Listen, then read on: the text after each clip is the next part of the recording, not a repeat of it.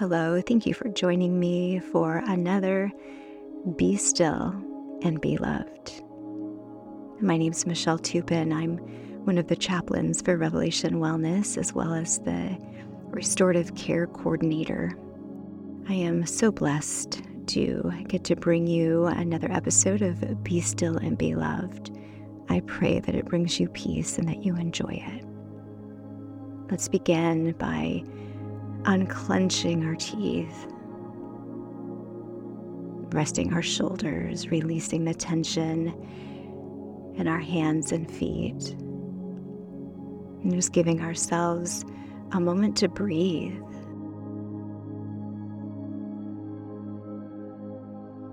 Perhaps you're experiencing a busy day and you're giving yourself the gift of just a few moments to be refreshed.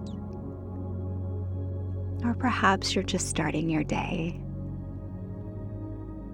Maybe you're crawling into bed at the end of a busy day. Wherever you are, give yourself the gift of just breathing. Breathing in through your nose and then opening your mouth as you exhale, just listening to the spirit wind just filling your body. And then leaving your body, floating out into the atmosphere of the space around you.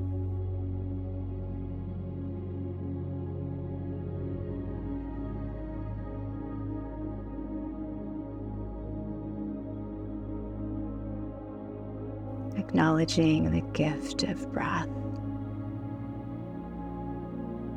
the way that God so graciously designed our bodies to be nourished by our breath, to calm our nervous systems, to become reset and realigned by simply stopping to breathe, being intentional with a deep inhale and a deep exhale.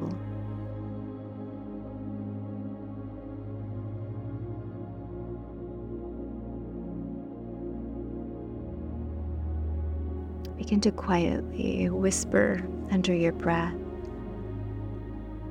these 12 words I'm about to share with you.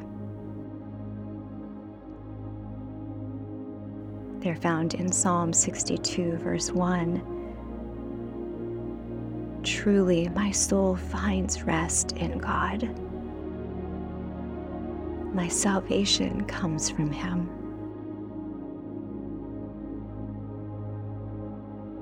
Again, truly, my soul finds rest in God. My salvation comes from Him.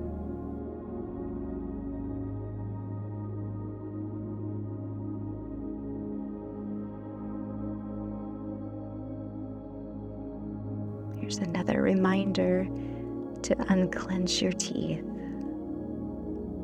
to rest your shoulders, and to release any tension in your hands and feet. Just breathe.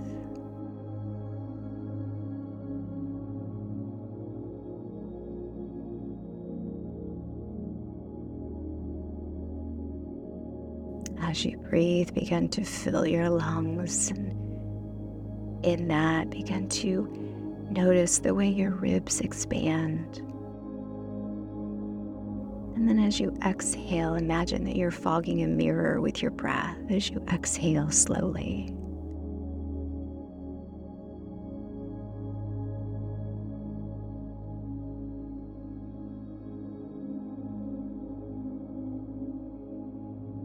Truly, my soul finds rest in God. My salvation comes from Him. Just linger here for a few moments.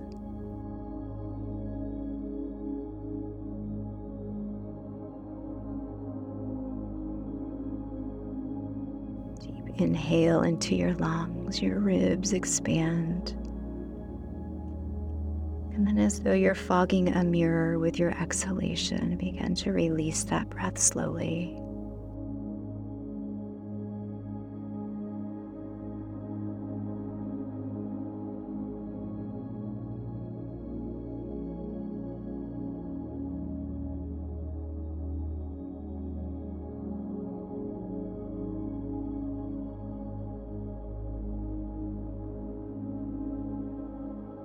In the story of Elijah in 1 Kings 18, we read how God uses Elijah to reveal God as the one true God.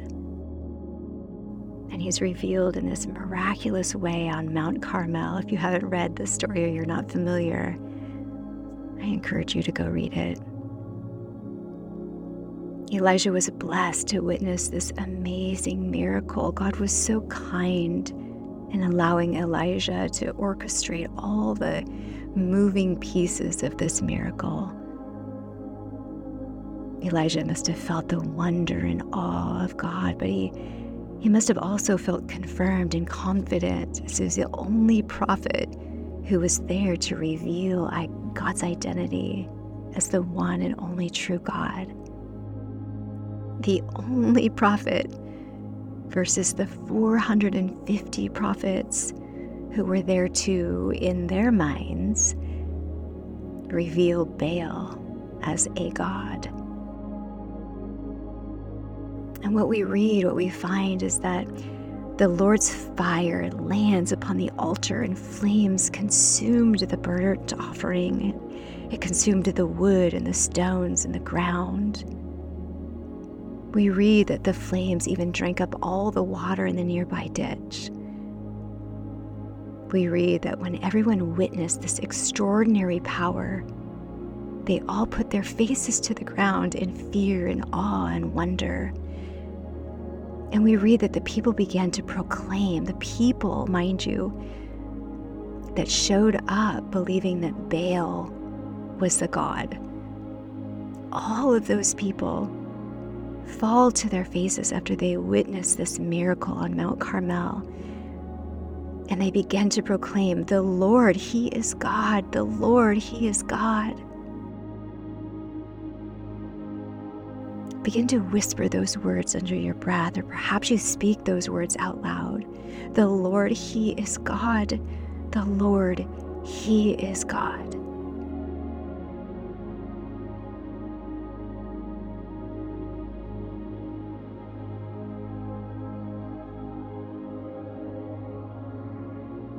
As we come back to the story, we can see that at this moment, Elijah has full charge. He begins making commands and walking in the power and authority of his identity as a prophet. He's confident, for everyone not only just witnessed the miraculous power of the God he serves, the one and only true God, but they have fallen on their faces in what appears to be repentance and worship. This is a huge victory. This is a Red Sea moment. But then, in the blink of an eye, things take a turn. We read that Elijah receives a second-hand message from an evil queen threatening his life, and he allows his trust to fade. We read in 1 Kings 19:3, it says Elijah was afraid and ran for his life. So I was asking the Lord what to share with you. I felt like the Lord was really, really firm in talking to you about fear today. And so I've shared just a glimpse of the story. And again, if you're not familiar with it, I pray that you go and read 1 Kings 18 and 19. But this passage, this verse right here in 1 Kings 19:3 that says Elijah was afraid and ran. I'm going to give you a moment right here in our time together to consider if there's fear in your life that's causing you to run. I you running emotionally or spiritually? Are you running physically? Is there something in your life that's causing you fear and your reaction is to run from it? Just take a few moments. Breathe into your lungs. Deep inhale, deep exhale. Again, maybe you imagine you're fogging that mirror up with your exhalation and just reflect right here. Am I afraid? Is there something in my life that I'm fearing?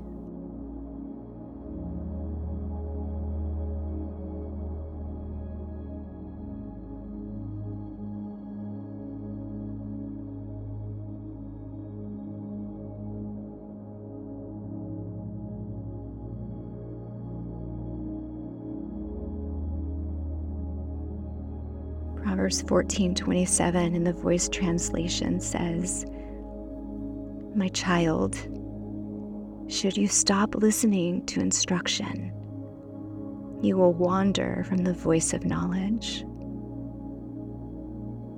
Does fear have a grip on your life right now? And I love Proverbs 20 verse 12 that says, "Ears to listen, eyes to see. The Eternal designed them both." Can you hear the Father's voice? Can you hear Him ushering you to come closer? Begin to whisper the words under your breath, "Father, I'm listening."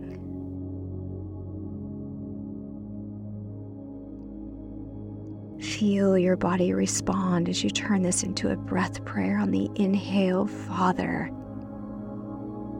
On the exhale, "I'm listening."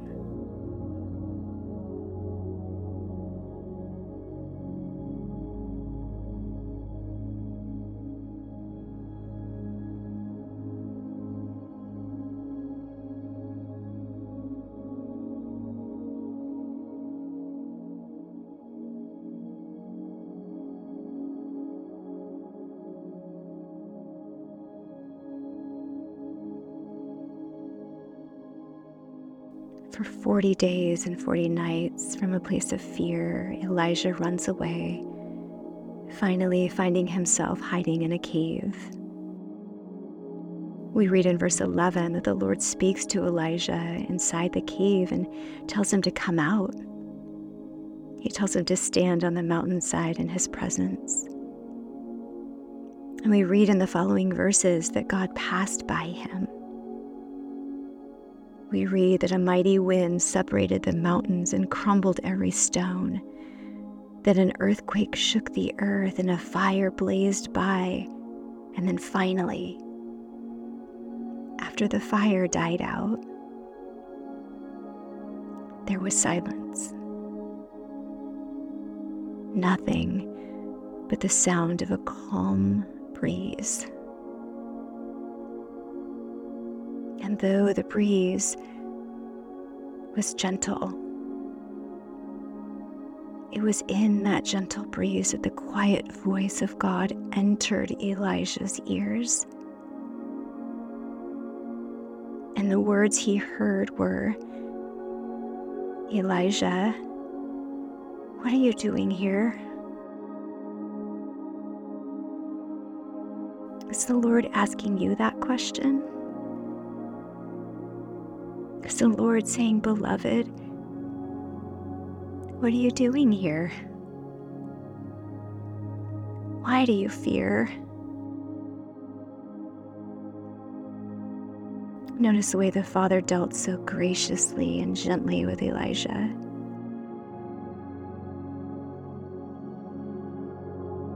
God is gracious and gentle. He knows our humanness. He knows that we're going to fall short in our faith and affection for Him, and still He invites us in to sit with Him on His mercy seat where His love is enthroned, and He offers us joy and peace, power and affection.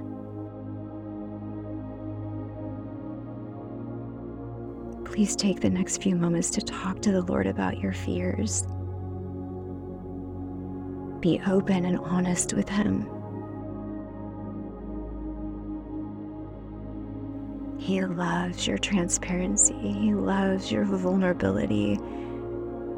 He loves it because that creates intimacy. Meet with Him.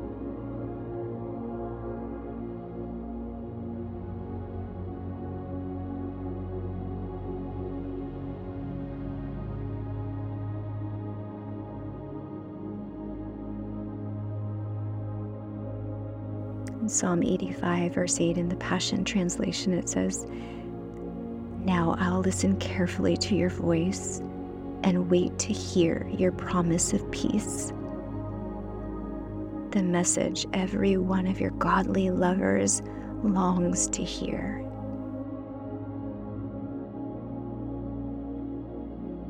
Oh, Father, help us to live from heaven's perspective, God, to engage in your truth, the truth that navigates us through difficult times, to be more aware of your gentle voice in the midst of chaos, conflict, and grim circumstances. Not from denial in a negative way, but in a holy and effective way. Denying the world more access than your heart, which is our truth. Help us, Lord, to live higher and deeper from the depth of your truth inside of us that replaces fear. Help us to never stop listening to your voice, and therefore never wander from your voice of knowledge. In Jesus' name, amen.